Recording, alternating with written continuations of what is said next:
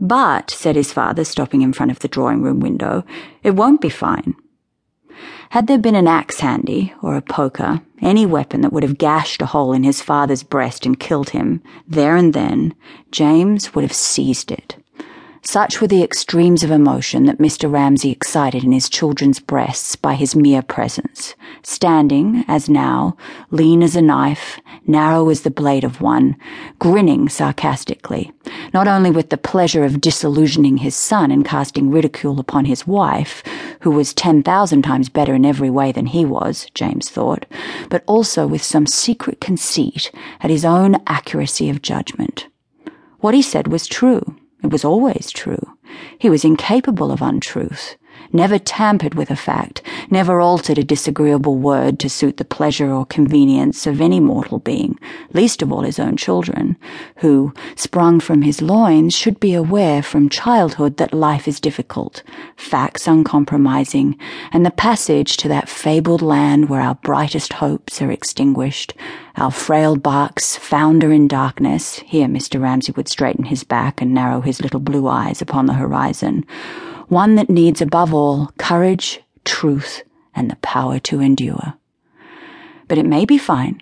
I expect it will be fine," said Mrs. Ramsay, making some little twist of the reddish-brown stocking she was knitting impatiently.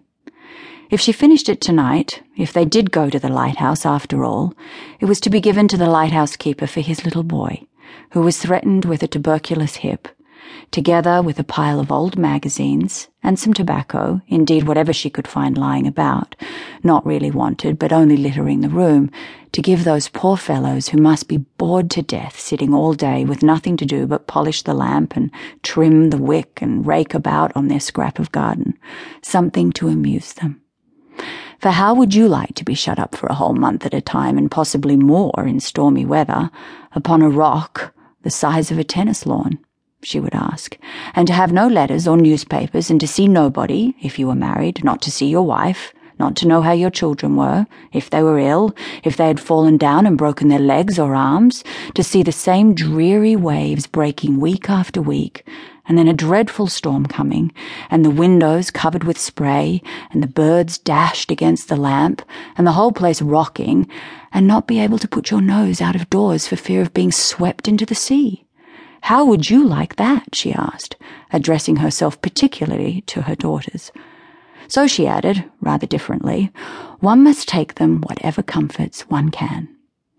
"It's due west," said the atheist Tansley, holding his bony fingers spread so that the wind blew through them, for he was sharing Mr. Ramsay's evening walk up and down the terrace.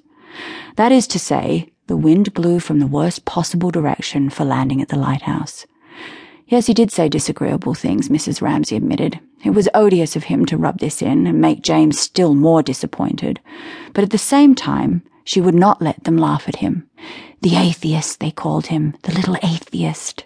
Rose mocked him, Prue mocked him, Andrew, Jasper, Roger mocked him. Even old Badger, without a tooth in his head, had bit him for being, as Nancy put it, the 110th young man to chase them all the way up to the Hebrides when it was ever so much nicer to be alone. "Nonsense," said Mrs. Ramsay with great severity. Apart from the habit of exaggeration which they had from her, and from the implication, which was true, that she had asked too many people to stay and had to lodge some in town, she could not bear incivility to her guests, to young men in particular, who were poor as church mice, exceptionally able, her husband said, his great admirers, and had come there for a holiday. Indeed, she had the whole of the other sex under her protection, for reasons she could not explain, for their chivalry and valour, for the fact that they negotiated treaties, ruled India, controlled finance. Finally, for an attitude towards herself which no woman could fail to feel or to find agreeable, something trustful, childlike, reverential, which an old woman could take from a young man without loss of dignity, and woe betide the girl, pray heaven it was none of her daughters, who did not feel the worth of it, and all that it implied to the marrow of her bones.